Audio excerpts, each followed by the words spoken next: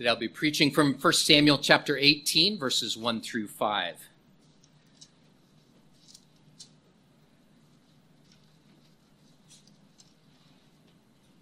invite you to give your attention as I read God's word.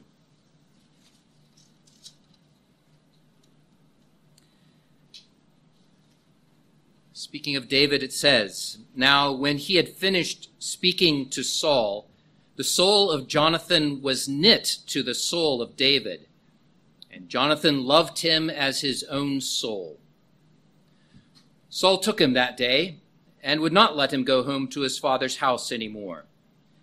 Then Jonathan and David made a covenant because he loved him as his own soul. And Jonathan took off the robe that was on him and gave it to David with his armor, even to his sword and his bow and his belt. So David went out wherever Saul sent him and behaved wisely. And Saul set him over the men of war and he was accepted in the sight of all the people and also in the sight of Saul's servants."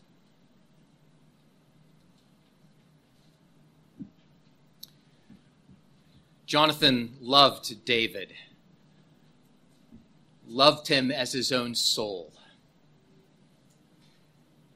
This passage provides an outstanding example of Christian friendship, what I'll call today brotherly love. Jonathan and David shared a striking friendship. It begins here, but it then stretches out through many years of hardship. Jonathan and David loved each other and were committed to each other through thick and thin, and it was a friendship that lasted throughout all of their lives. It lasted until Jonathan was killed in battle, and even beyond that, David honored Jonathan's family, showing a commitment and a love towards his friend Jonathan. It is a friendship that is marked by character and commitment. It is shaped by a covenant, and it points forward to Christ. Such love provides us a wonderful opportunity to think deeply about the Christian brotherly love that we share as the body of Christ. We are bound together by the love that God has showed to us. We are bound together as well by a common commitment to Christ. We are bound by love because God has loved us. For a hook that you can hang this sermon on, I've just taken from 1 John. If God has loved us, let us love one another. My outline today is going to follow 4 different C's, and I like to take note when I can alliterate. I don't often do that, but I got 4 C's today. I'm going to start off with giving you a caution about this love, then a contrast of love, the character of love, and a covenant of love. And I do need to start with a caution because in this passage it says, as I've noted, that Jonathan loved David as his own soul, and David returned this love. In fact, when Jonathan died in battle, David lamented over him with words that are so striking that, given our modern understandings and ideas about love, you may be made uncomfortable by words like this. Listen to what David says. "How the mighty have fallen in the midst of battle. Jonathan was slain in your high places. I am distressed for you, my brother Jonathan. You have been very pleasant to me. Your love to me was wonderful, surpassing the love of women." And this needs some explanation, and even as I have suggested, even a caution about what we understand is being said here. I say caution because some modern commentators try to make this relationship out to be a homosexual love relationship. See, they say Jonathan and David loved each other with a love that was even greater than a love between a man and a woman. They were involved romantically, can't you see? But such an interpretation falls prey to a couple of mistakes. The first mistake is to take the meaning of one word and to press it into every occurrence where you find it happening. I can illustrate this with the word of love. I'm going to profess my love in the statements which I make next. And everybody here is going to know that love means different things.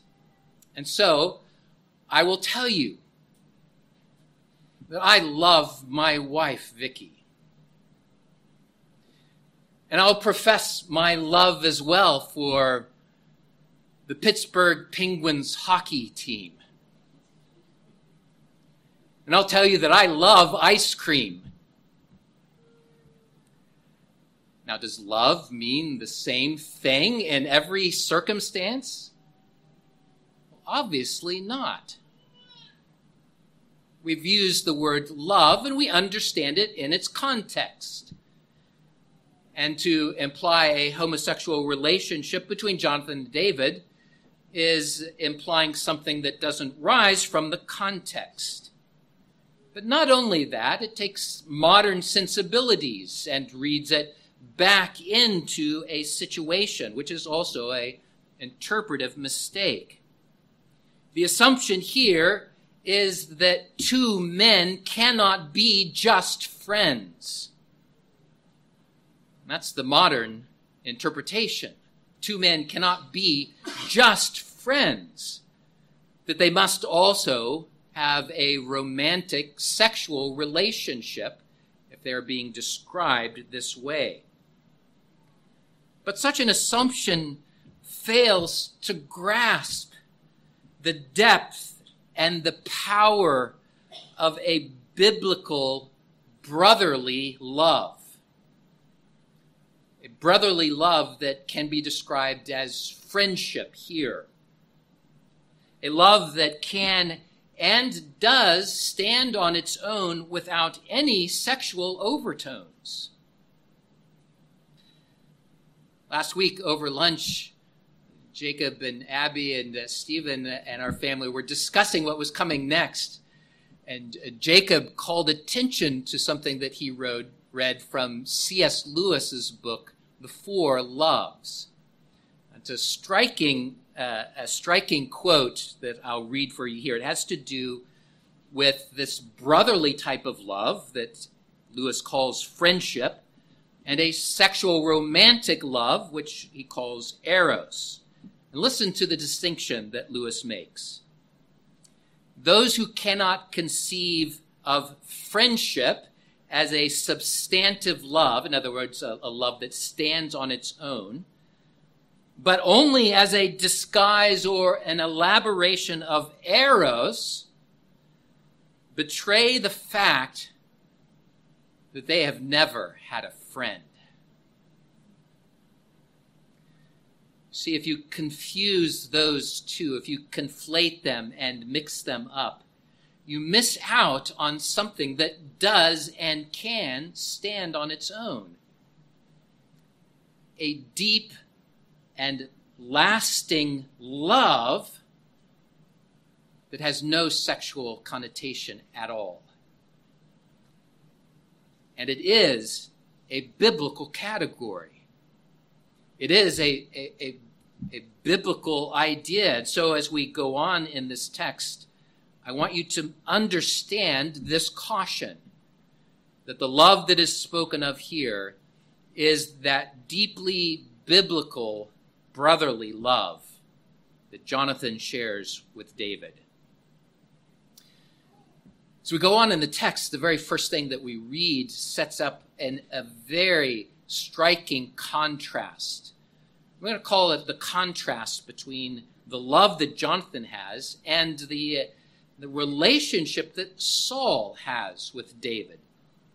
We notice in verse 1, it says that this happened as soon as David was done speaking with Saul.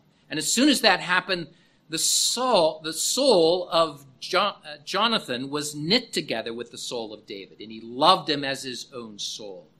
You can't help but notice the contrast that's being made here between Jonathan and Saul. It makes Jonathan's response just kind of shine out brightly against the backdrop of the way in which Saul treats David. Saul had first come to know David as the one who was referred to him as skilled with harp and music, because Saul was troubled by an evil spirit, and so David would come and he would play and he would sing, and the Lord would use him to soothe Saul's conscience and that evil spirit. But then David steps forward as a volunteer to fight Goliath, and Saul comes to look at David in a different light. He had been useful before in his musical talents, and now he's useful as a soldier. So when David appears before Saul after winning this great victory over Goliath and over the Philistine army, Saul comes to David and addresses him. And there's some glaring omissions in what Saul says. You might expect him to come to David and say, "Congratulations, praise God for the deliverance that you have done. Thank you for stepping forward to deliver us." But there's none of that. Instead, he seems to be calculating how he can leverage this industrious young man to his further purposes, which he did. Saul took him that day, it says, took him into his service. And he was not even allowed to go home to his father's house. You might remember that Saul had cautioned the children of Israel in this way. This is what your kings will do. They will take your young men for their service, for their purposes. And there's a certain right to that the national interests would be promoted and be served. But this is just part and parcel of who Saul is. And we've seen this over and over again, that he is more interested in his reputation and his authority, and he uses David to take advantage of his abilities. His attitude was self-serving. But not Jonathan. Jonathan loved him. Even in the face of what his father does with David, Jonathan loves him, and he expresses that love towards him. Which leads us to consider the character of this biblical love, this brotherly affection. To understand the character of this love, you need to understand a few things about the character of Jonathan. From a worldly perspective, it would have been very unlikely for Jonathan to have anything to do with David. This is set up that you could make a TV miniseries about this, right? And it would be full of intrigue, because here comes the upstart David. And he comes and he has this great victory over the giant Goliath, and all of the people are praising him. But all along over here is the crown prince Jonathan, the one who is to succeed his father Saul. And in the TV miniseries, there'd be all of this intrigue that was back and forth as Jonathan tries to undermine this young whippersnapper so that his position would not be forfeited by David, this new hero. But there is none of that in Jonathan. Jonathan genuinely loves David, without any sense of taking advantage of him to further his own career or his position. It's described as their souls being knit together. And I hope that someday that you experience this type of friendship. I hope it's something that husbands and wives share together. There's there are ways in which the different types of biblical love do overlap. This knitting together of hearts, though, is something that can happen in a variety of relationships. And I hope that you experience it in your marriages. I hope you experience it with a true friend, a man or a woman that would be a friend to you as male or female. And this is what we have in the character of Jonathan's love. Now, we don't know if Jonathan knew of David's anointing yet. It's unclear. It was in a private setting. It was at least known among David's family. And Jonathan does eventually come to know that this is God's anointed king.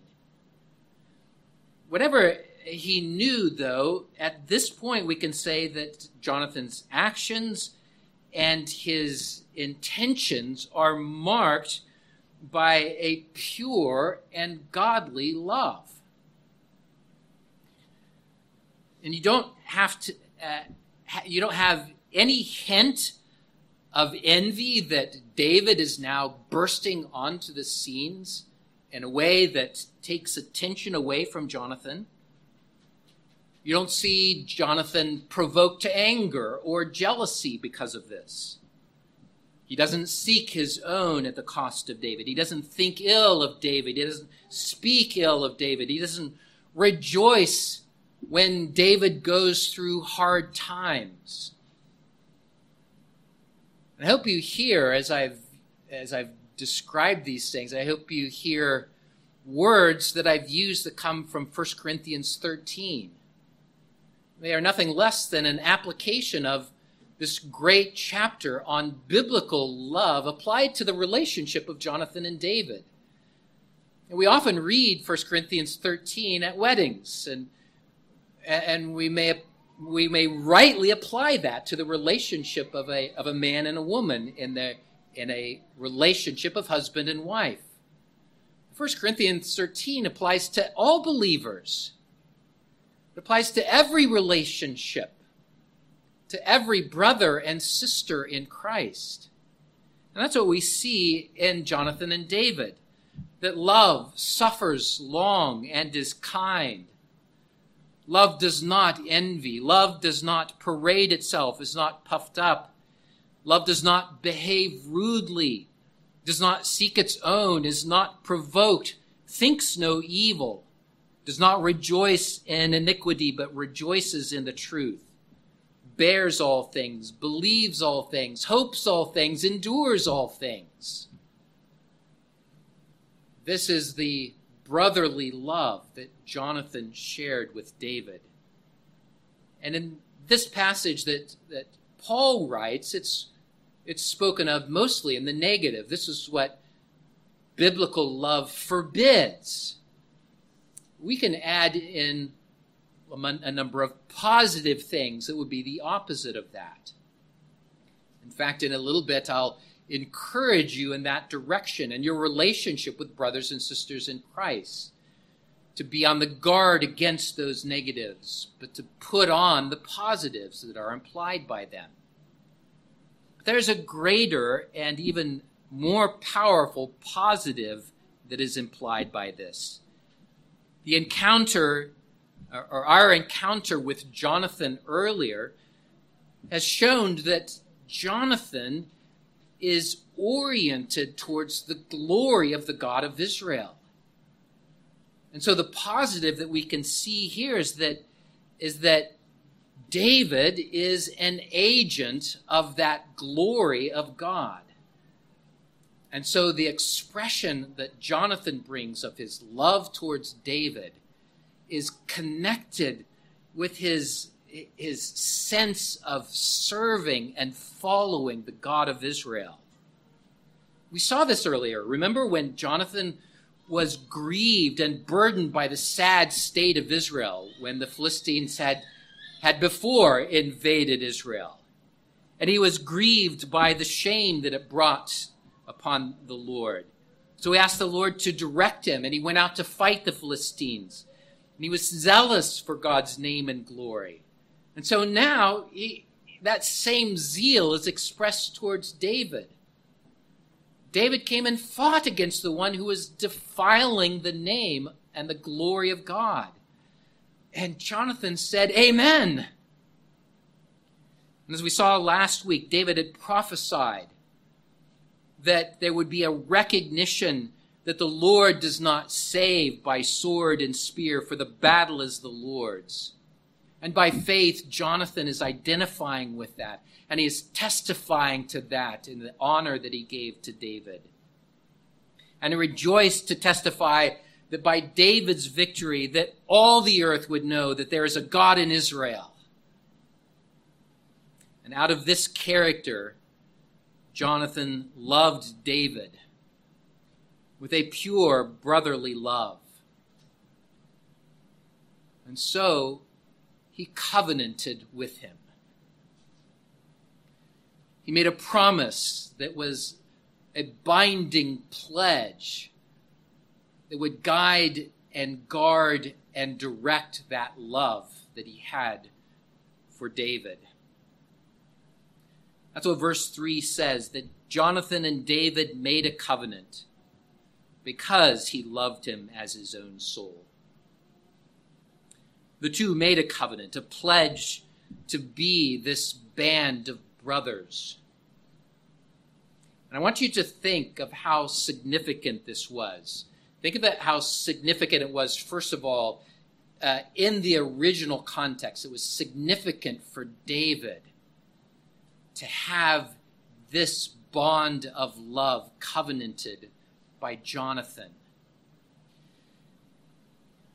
Jonathan publicly praised and acknowledged David. He gave him the robe that he was wearing right then. He took it off of himself to put it onto David. He gave him his armor, his sword, his bow, and his belt. These were rich gifts, and not only rich gifts, they were symbols of his authority, of leadership, of his position in the nation of Israel. They were significant of those things. And he publicly gave them to David.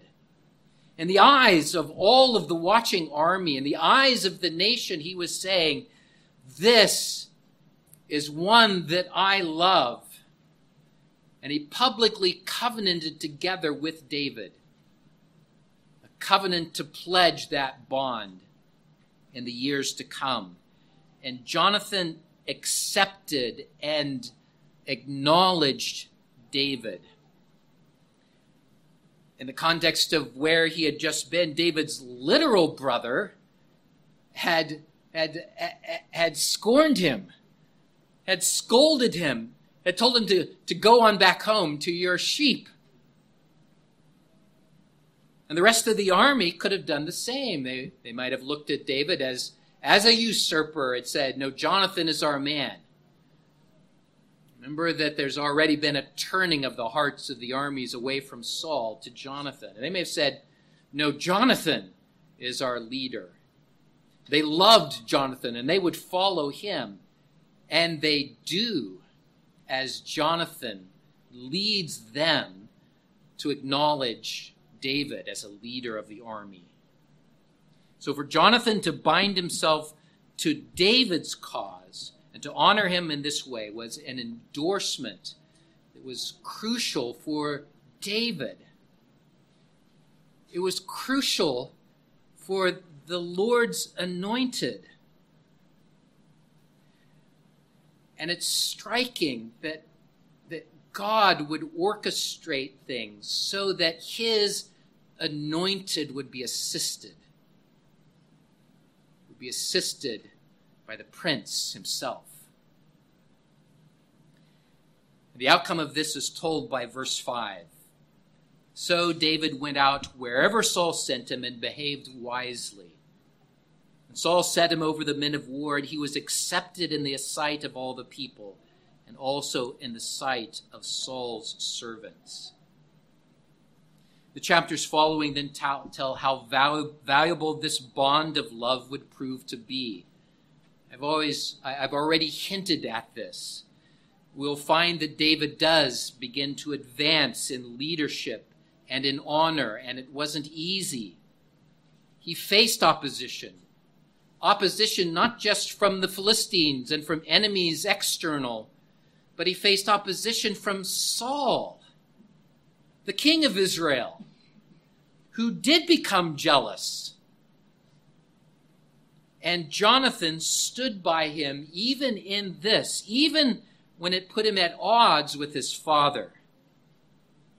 And in this way, the covenant that Jonathan made with David foreshadows the covenant that God would later make with David. We sang about this in Psalm 89. Glad how Stephen called your attention to this. It calls David the Lord's anointed, and we will continue to see the significance of this king that the Lord is raising up. God had raised up David as a promise of the coming Jesus. And it says in Psalm 89 that the Lord made a covenant with David. And what was that covenant? My faithful love to my servant. My faithful love. And Jonathan foreshadows that faithful love. And it's a picture of the love that God would have with David as his king.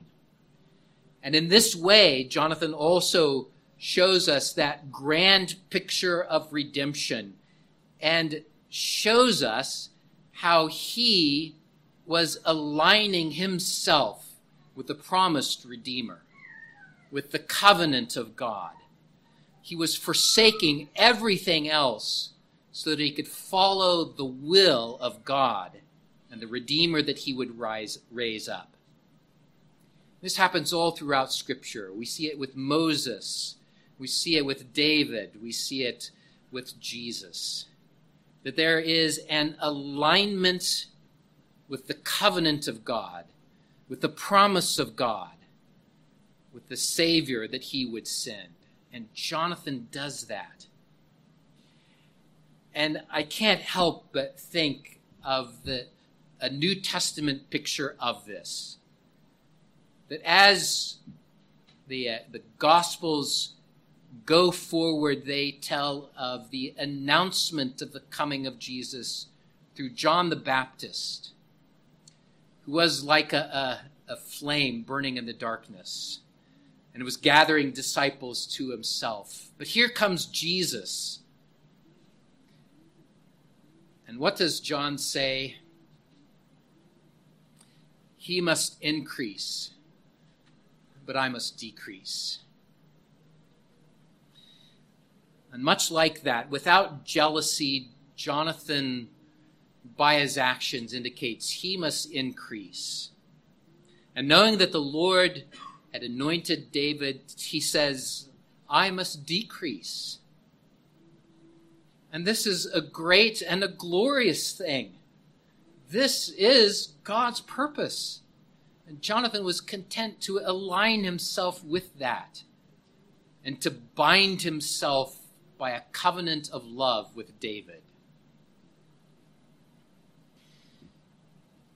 In conclusion, we often see Christ in David, but today I hope you see Christ in Jonathan too. Matthew Henry has said that our Lord Jesus has thus shown his love to us, that he stripped himself to clothe us, emptied himself to enrich us. Nay, Jesus did more than Jonathan. He clothed himself with our rags, where Jonathan did not put on David's. Jonathan does teach us of Jesus, doesn't he? He teaches us of a biblical love. A love that, as Jesus will say, lays down his life for his brother. A love that considers the interests of others greater than our own interests. Now, you may be familiar with the different words that the Bible uses for love. You may be familiar with that word agape, the type of love that is sacrificing of self. It is most particularly applied to the love of God for sinners, of Jesus for us, and that he lays down his life for us. That's what 1 John 3:16 says, isn't it? This is how we know what love is. This is how we know what love is. Jesus Christ laid down his life for us. And Jesus' love for us is unique in that he does save us by his love and by his act of his death on the cross. But we can also say that Jesus' love then becomes a model of Christian love for us. And this too comes from 1 John 3:16. I stopped in the middle of that verse. This is how we know what love is. Jesus Christ laid down his life for us, and we also ought to lay down our lives for the brethren. And Jonathan did just that. He loved David out of that character of devotion to the glory of God. His soul was knit together with the Lord's anointed, and he covenanted with him. He laid down his possessions and his reputation and his position and his family to protect and to promote David because of the brotherly love that he had for him.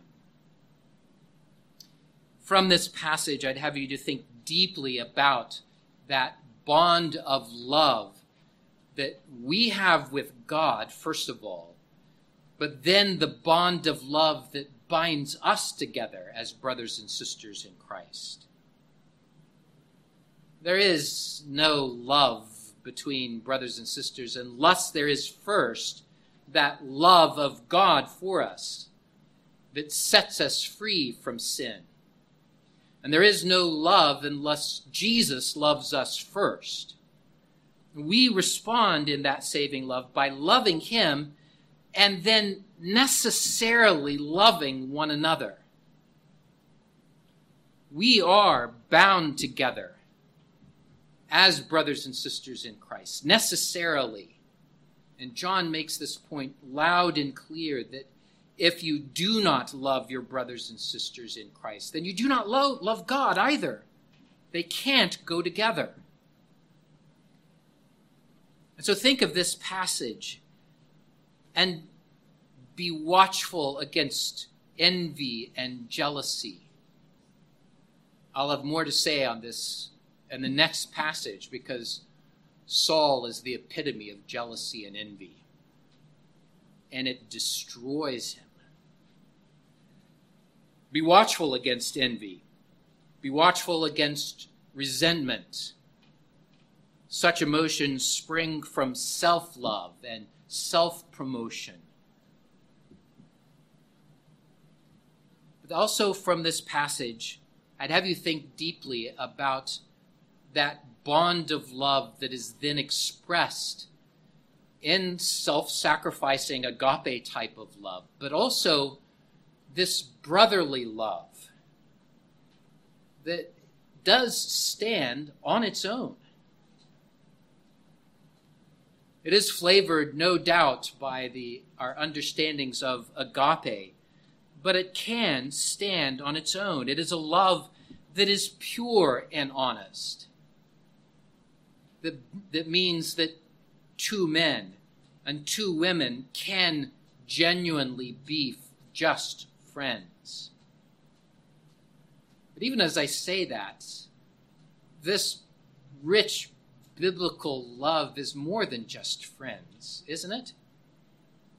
It's not sexual, but it's more than just friends.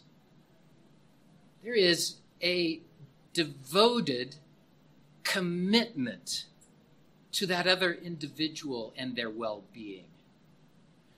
There is a devoted sacrificing of self-interest so that that other individual can be all that they are meant to be. There is a rejoicing when the other one succeeds, even when they surpass you. And so, from this passage, I would urge you to commit to this type of brotherly love with those that are sitting right next to you today. That you would look on them as your brother, that you would look on them as your sister in Christ, that you would commit beforehand to believe the best of them, to nip in the bud any thoughts that spring from jealousy, that you would express that love by speaking the best of them, by publicly praising them and promoting them to so that their gifts would be used to the fullest. I would urge you to practice your love by praying for your fellow members of the church. Pray for them by name. And pray for yourself that you may bear all things, believe all things, endure all things, hope all things. And above all, I pray that as you read the Gospels, that you would read and meditate on how Christ has loved you. And so let us love one another. My brothers and sisters, I use that term deliberately. My brothers and sisters, my friends, I love you. May we love one another. Amen. Let's pray. Oh Lord, what a glorious gift you have given to us, that you no longer look on us as servants, but you look on us as friends. We thank you, O God, that by the love of Christ that has been given for us, that you enable us to put to death all of those selfish interests, to put to death the self-seeking envy that so easily entangles us. And Lord, even in praying this way, we acknowledge that we fall into this often, weekly, daily. We think about those that are closest to us in ways that are self-serving. Oh God, forgive us for being so miserly with our love.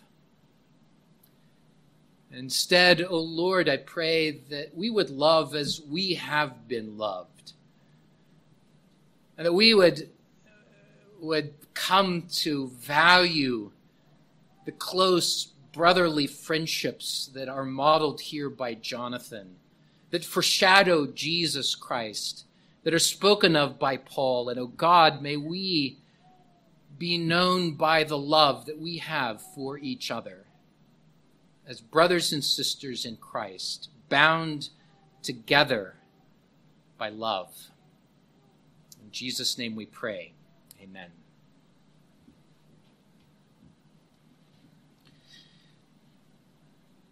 Let's turn to Psalm 133. I promised that I did not know that David Whitla is preaching on this passage tonight. God providentially brings together his word, doesn't he? What a blessing it is when we dwell together in unity. Let's sing this, let's pray this, let's praise God for this. Psalm 133a. Please stand to sing.